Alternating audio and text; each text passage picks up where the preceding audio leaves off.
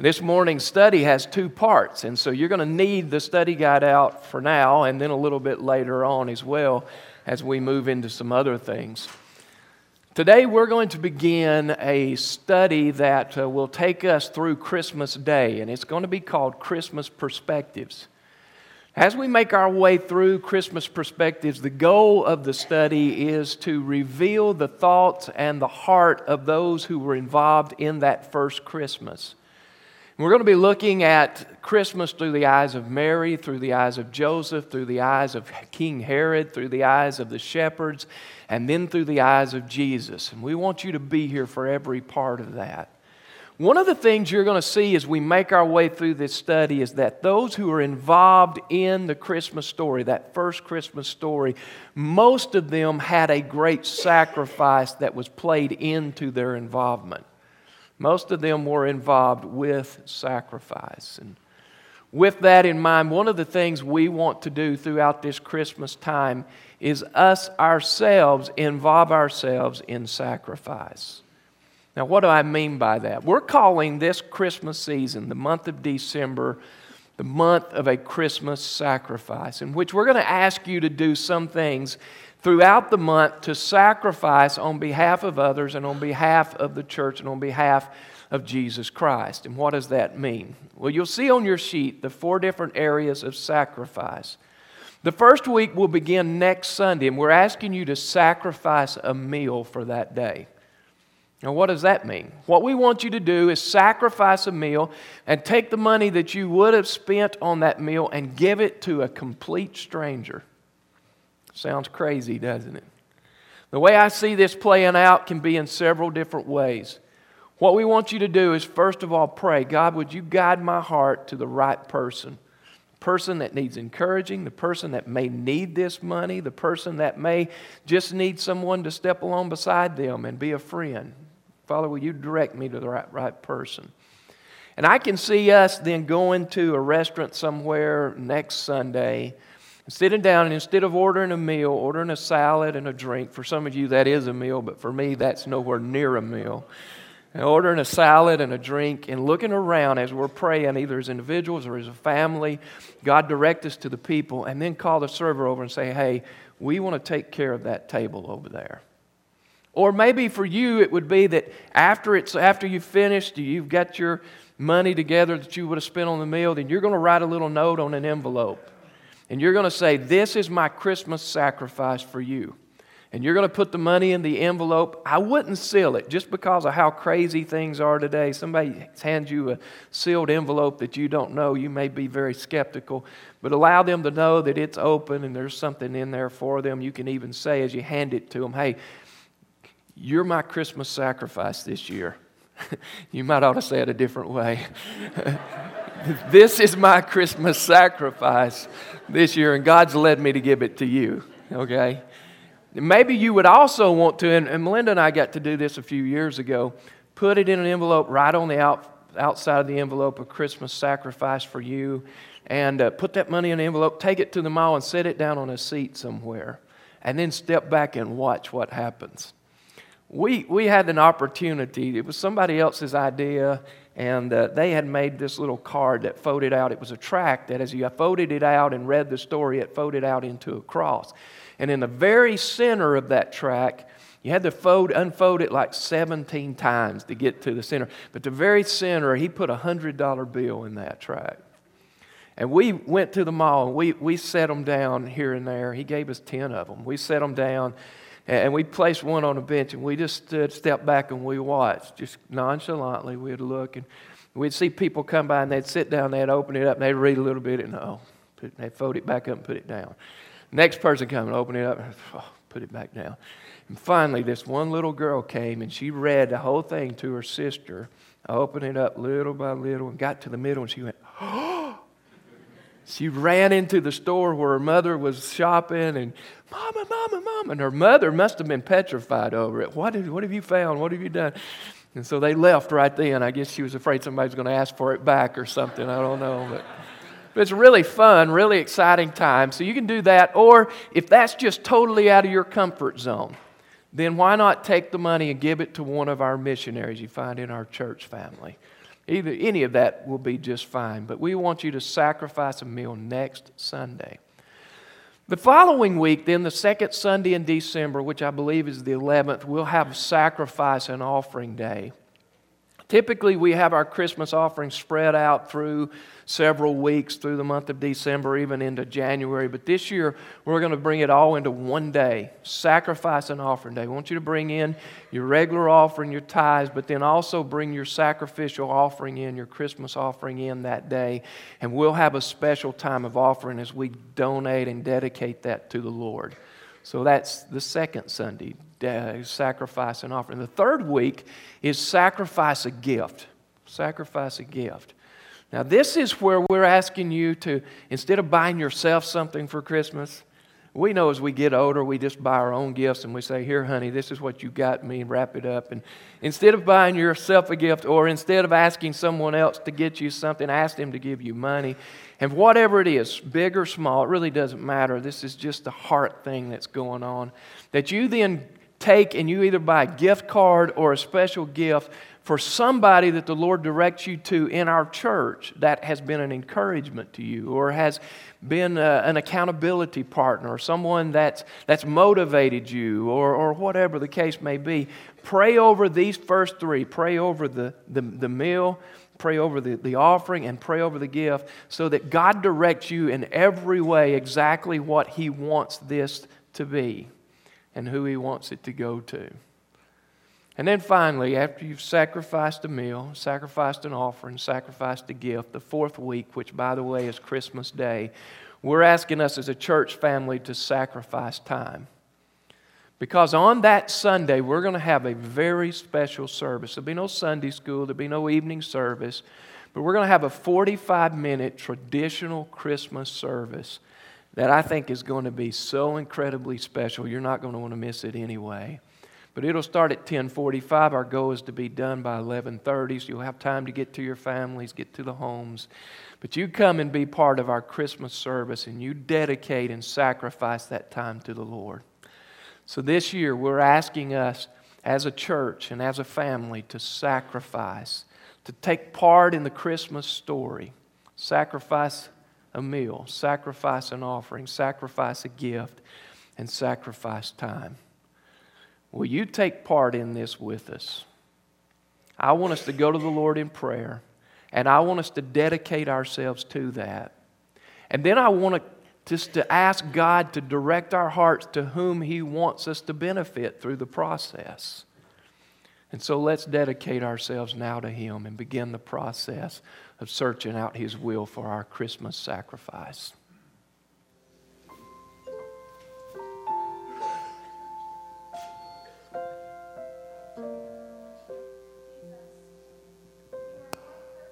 Than I could have ever imagined.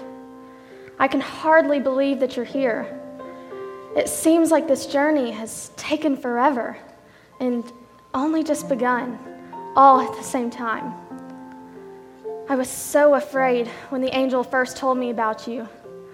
Finding out I was pregnant was shocking. To me, to your dad, to my parents, and to anyone who even remotely knew of your beginnings.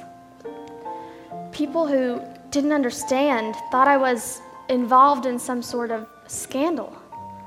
And there were moments I feared for my future, for your future. But all of that is behind us now. You're a special child in ways I can't even begin to understand yet. But maybe you already know that too. There are many things I'm uncertain of. I'm young. I know little of caring for a child, for you.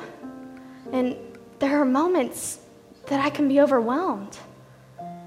The promised Messiah that all of Israel has prayed for is here, today, and I'm His mother. That knowledge is sometimes too great for me to bear.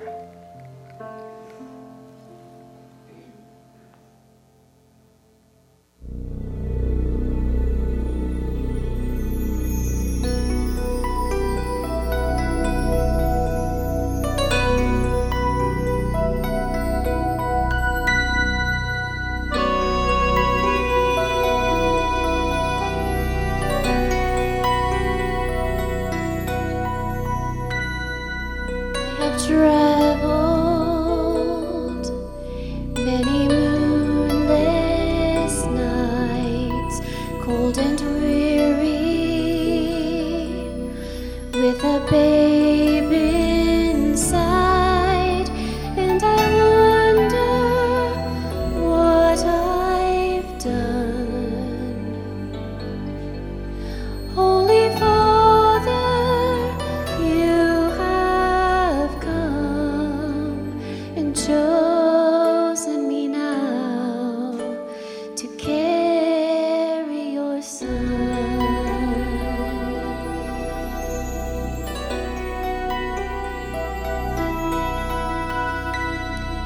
I am waiting in a silent prayer.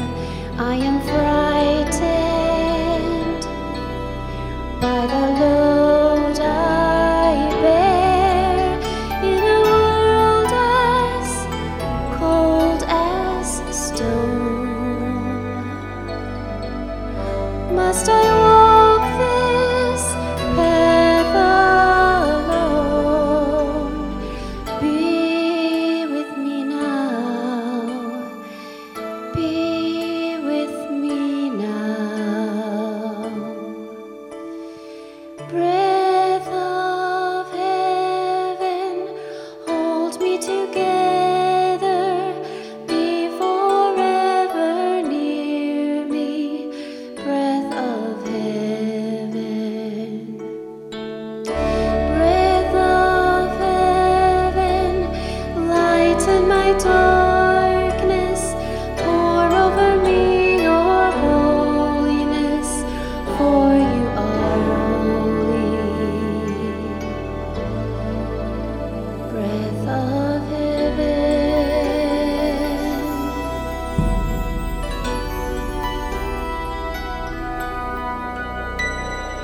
Do you wonder as you watch my face if a wiser one should have had my place? But I offer all I am for the mercy of your plan. Help me be strong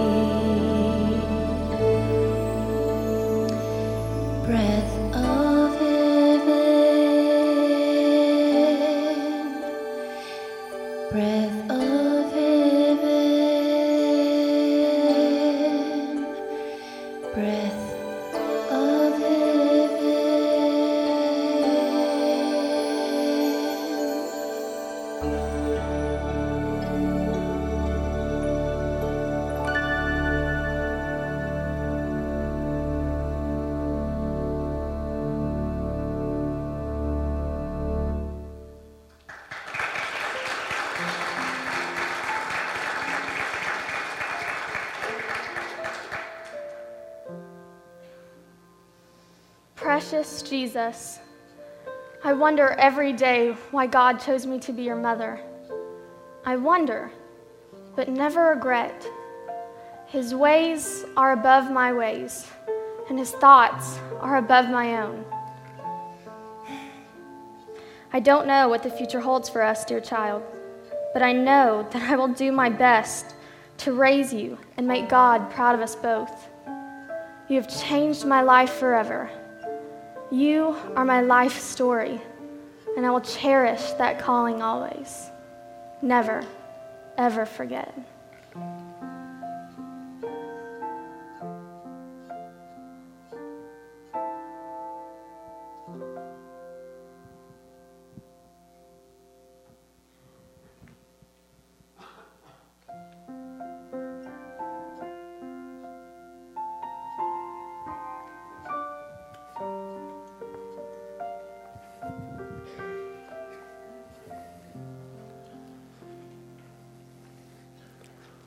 Well, as we talked earlier, the intent of our study is to take us into the heart and the minds of those who participated in the first Christmas. And I think you got to see a little glimpse of that through the things that we just witnessed. And we want to go a little further with it as well. If you have your study guide out, you'll see the verses listed at the top of the page. This is Mary's introduction to the story. Now, I did not say it's the beginning of the story. I don't want you to think it's the beginning of the story, because actually the story was put into place many years before that. In fact, before the world was formed, the Bible tells us that God had already orchestrated a plan by which He would send His Son to be the sacrifice for mankind. We know that throughout the Old Testament days, the prophets of old, hundreds and thousands of years prior to the birth of Jesus, had prophesied that one day the Messiah would come and that He would be born to a virgin. It's an amazing concept, an amazing thought. Who would have ever believed it? In this passage, we see the introduction then of Mary into the story. Allow me to read these verses to you. In the 6th month, the angel Gabriel was sent from God to the city of Galilee named Nazareth, to a virgin betrothed to a man whose name was Joseph, of the house of David. And the virgin's name was Mary. And he came to her and said, "Greetings, O favored one, the Lord is with you." But she was greatly troubled at the saying, and tried to discern what sort of greeting this might be. And the angel said to her, "Do not be afraid, Mary, for you have found favor with God. And behold, you will conceive in your womb and bear a son, and you shall call his name Jesus. He will be great and will be called the Son of the Most High. And the Lord God will give to him the throne of his father David, and he will reign over the house of Jacob forever, and of his kingdom there will be no end." And Mary said to the angel, "How will this be, since I am a virgin?" And the angel answered her, "The Holy Spirit will come upon you, and the power of the Most High will overshadow you. Therefore the child to be born will be called Holy, the Son of God. And behold, your relative Elizabeth in her old age has also conceived a son, and this is the 6th month with her who was called barren. For nothing will be impossible with God." And Mary said, "Behold, I am thy servant, servant of the Lord. Let it be to me according to your word." And the angel departed from her. There are 3 thoughts that I want to show you, and we're going to move through this fairly quickly.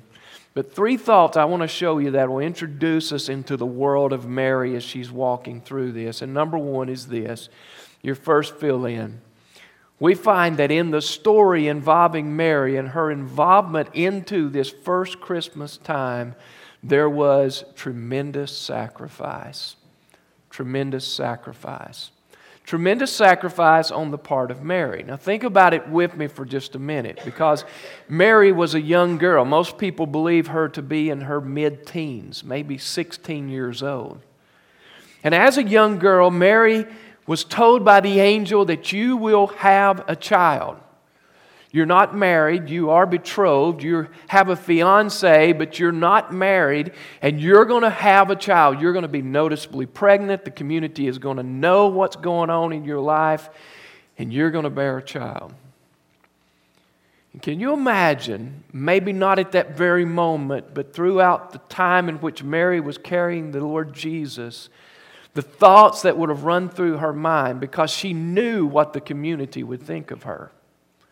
Yes, she was going to give birth to the Messiah, the one which the community had been waiting for, the one who would be the Savior of the world. She was carrying the very Son of God, and yet the community, even though they were looking for Him, would not accept Him. But in fact, they would look down on Mary. They would condemn her. They would despise her. They would literally hate her. Because in their minds, she was nothing more than a prostitute. She had prostituted herself. Now she's got herself in this situation. Why should we have anything to do with her? They would have shunned her and turned their backs on her. But you got to understand, while she would sacrifice her reputation in order to carry the Lord Jesus, it could have gone much further than that. And I believe in the back of her mind, this was also a sacrifice to some degree of the peace of mind that she had, because she knew what the community was like. The traditions in which they carried, the way that they treated people, the way they looked down on people who did not carry out every bit of the law to the extent that they thought they should.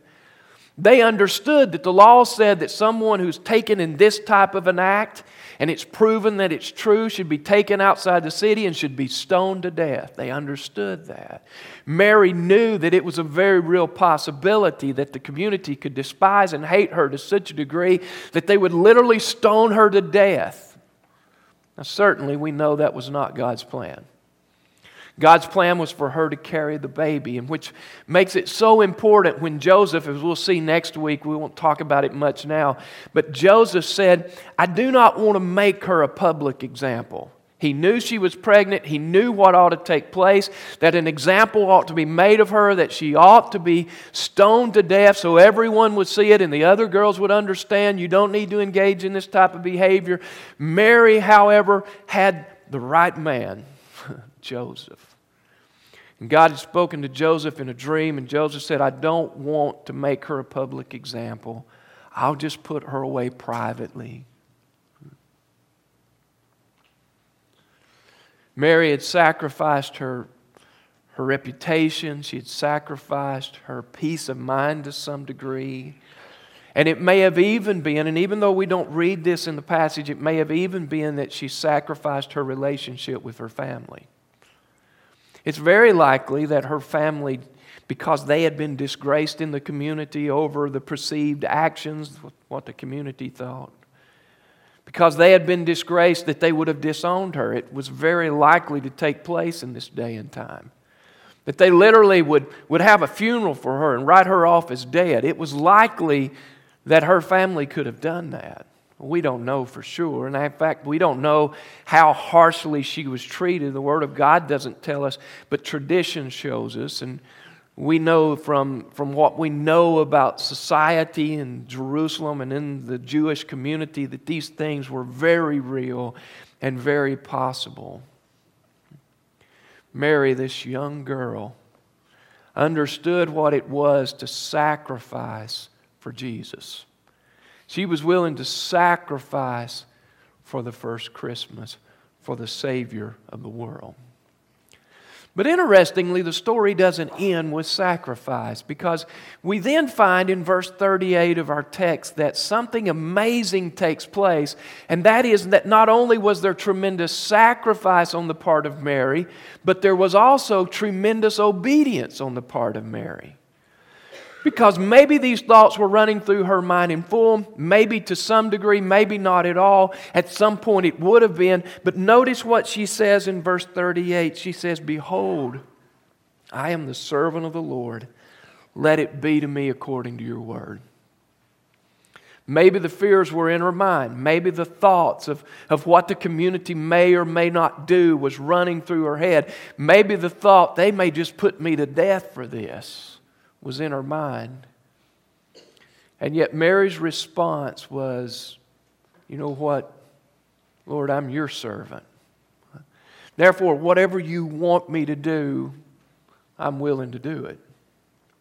As I thought about Mary, my thoughts ran to this place of what an incredible example she is.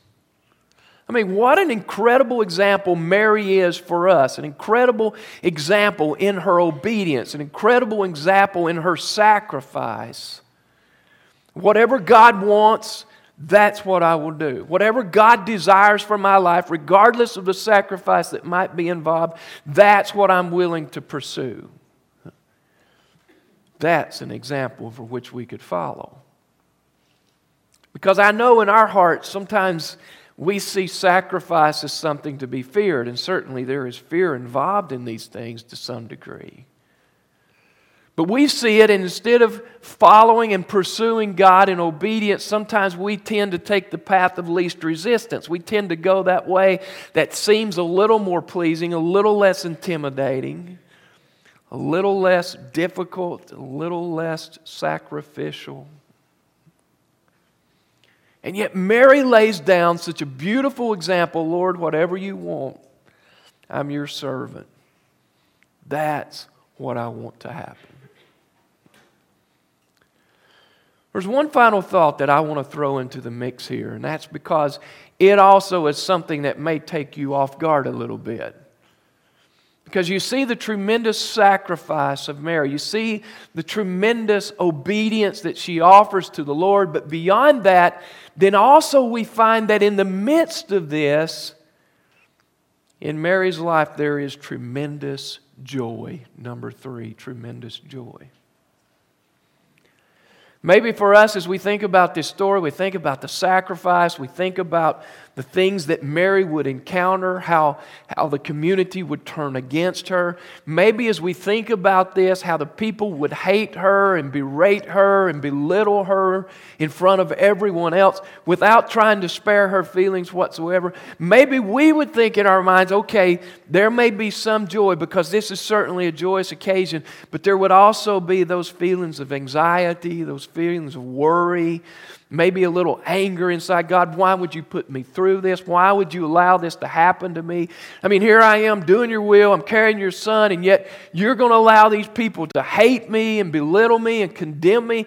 They don't get it. Why would you allow them to do that to me? And yet, as we read further into the introduction of Mary into the story of Jesus' birth, later on, the verses you see listed, verses 46 through 49 of Luke chapter 1 say this, and Mary said, "My soul magnifies the Lord, and my spirit rejoices in God my Savior, for He has looked on the humble estate of His servant. For behold, from now on all the generations will call me blessed, for He who is mighty has done great things for me, and holy is His name." Mary was truly an amazing person. Now, Mary was not one to be worshipped. Mary was not one to whom we would pray. But Mary was nonetheless an amazing person. Because despite the fear that may have entered into her thoughts, despite the understanding of what could possibly take place in her life, despite the knowledge that her family could possibly turn on her and kick her out of the house and never talk to her again. And I think we see a little bit of that in the fact that Mary went with Joseph to pay the taxes. Here she was, 8.5, 9 months pregnant, and instead of staying home in the comfort of her home, she instead chose to go with her fiance to Bethlehem. She knew there really wasn't a place for her there. In my mind, this is my thoughts, not the Word of God, but just the way I read the story. And so she chose to go on with him despite the conditions. She had no business traveling that distance in the way that she was. And yet instead of the anxiety and the fear and the thoughts of anger and maybe bitterness that should have arose, or we think should have arose, or could have come out of this situation, Mary instead expresses tremendous joy at what God was doing for her. Tremendous joy. And I think about that, tremendous joy.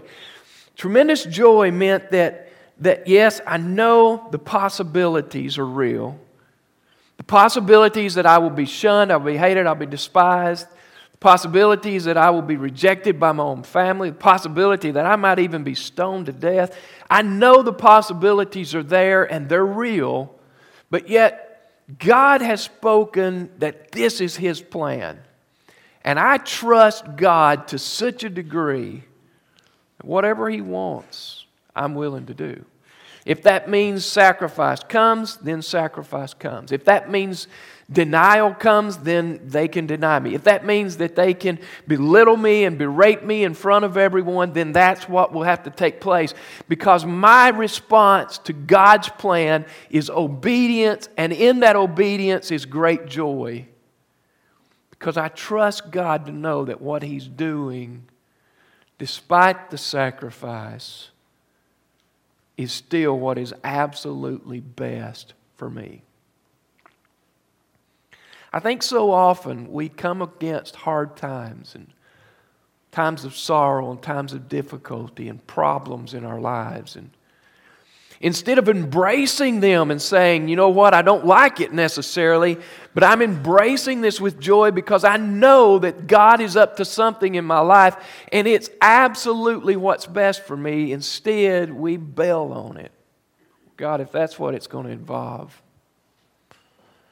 God, if it's going to involve me being belittled by other people, if it's going to involve them turning their backs on me, denying me as part of their family, if it's going to involve that kind of sacrifice, then God, maybe there's a different way to accomplish your will. But not Mary. What an amazing, amazing person. Lord, whatever you want, I embrace it with joy. I accept your will and your plan. Oh, that we would develop that same attitude. That we would develop that same outlook on life. That we would embrace the difficulties and the problems. Not that we just fall in love with problems. I don't think we'll ever get to that point. But that we embrace them and say, you know what? I don't understand it. I don't really like it. But I know God's up to something wonderful in my life. And I will receive it with joy. Maybe you're facing something quite difficult in your life right now. Maybe you're facing a problem that is overwhelming.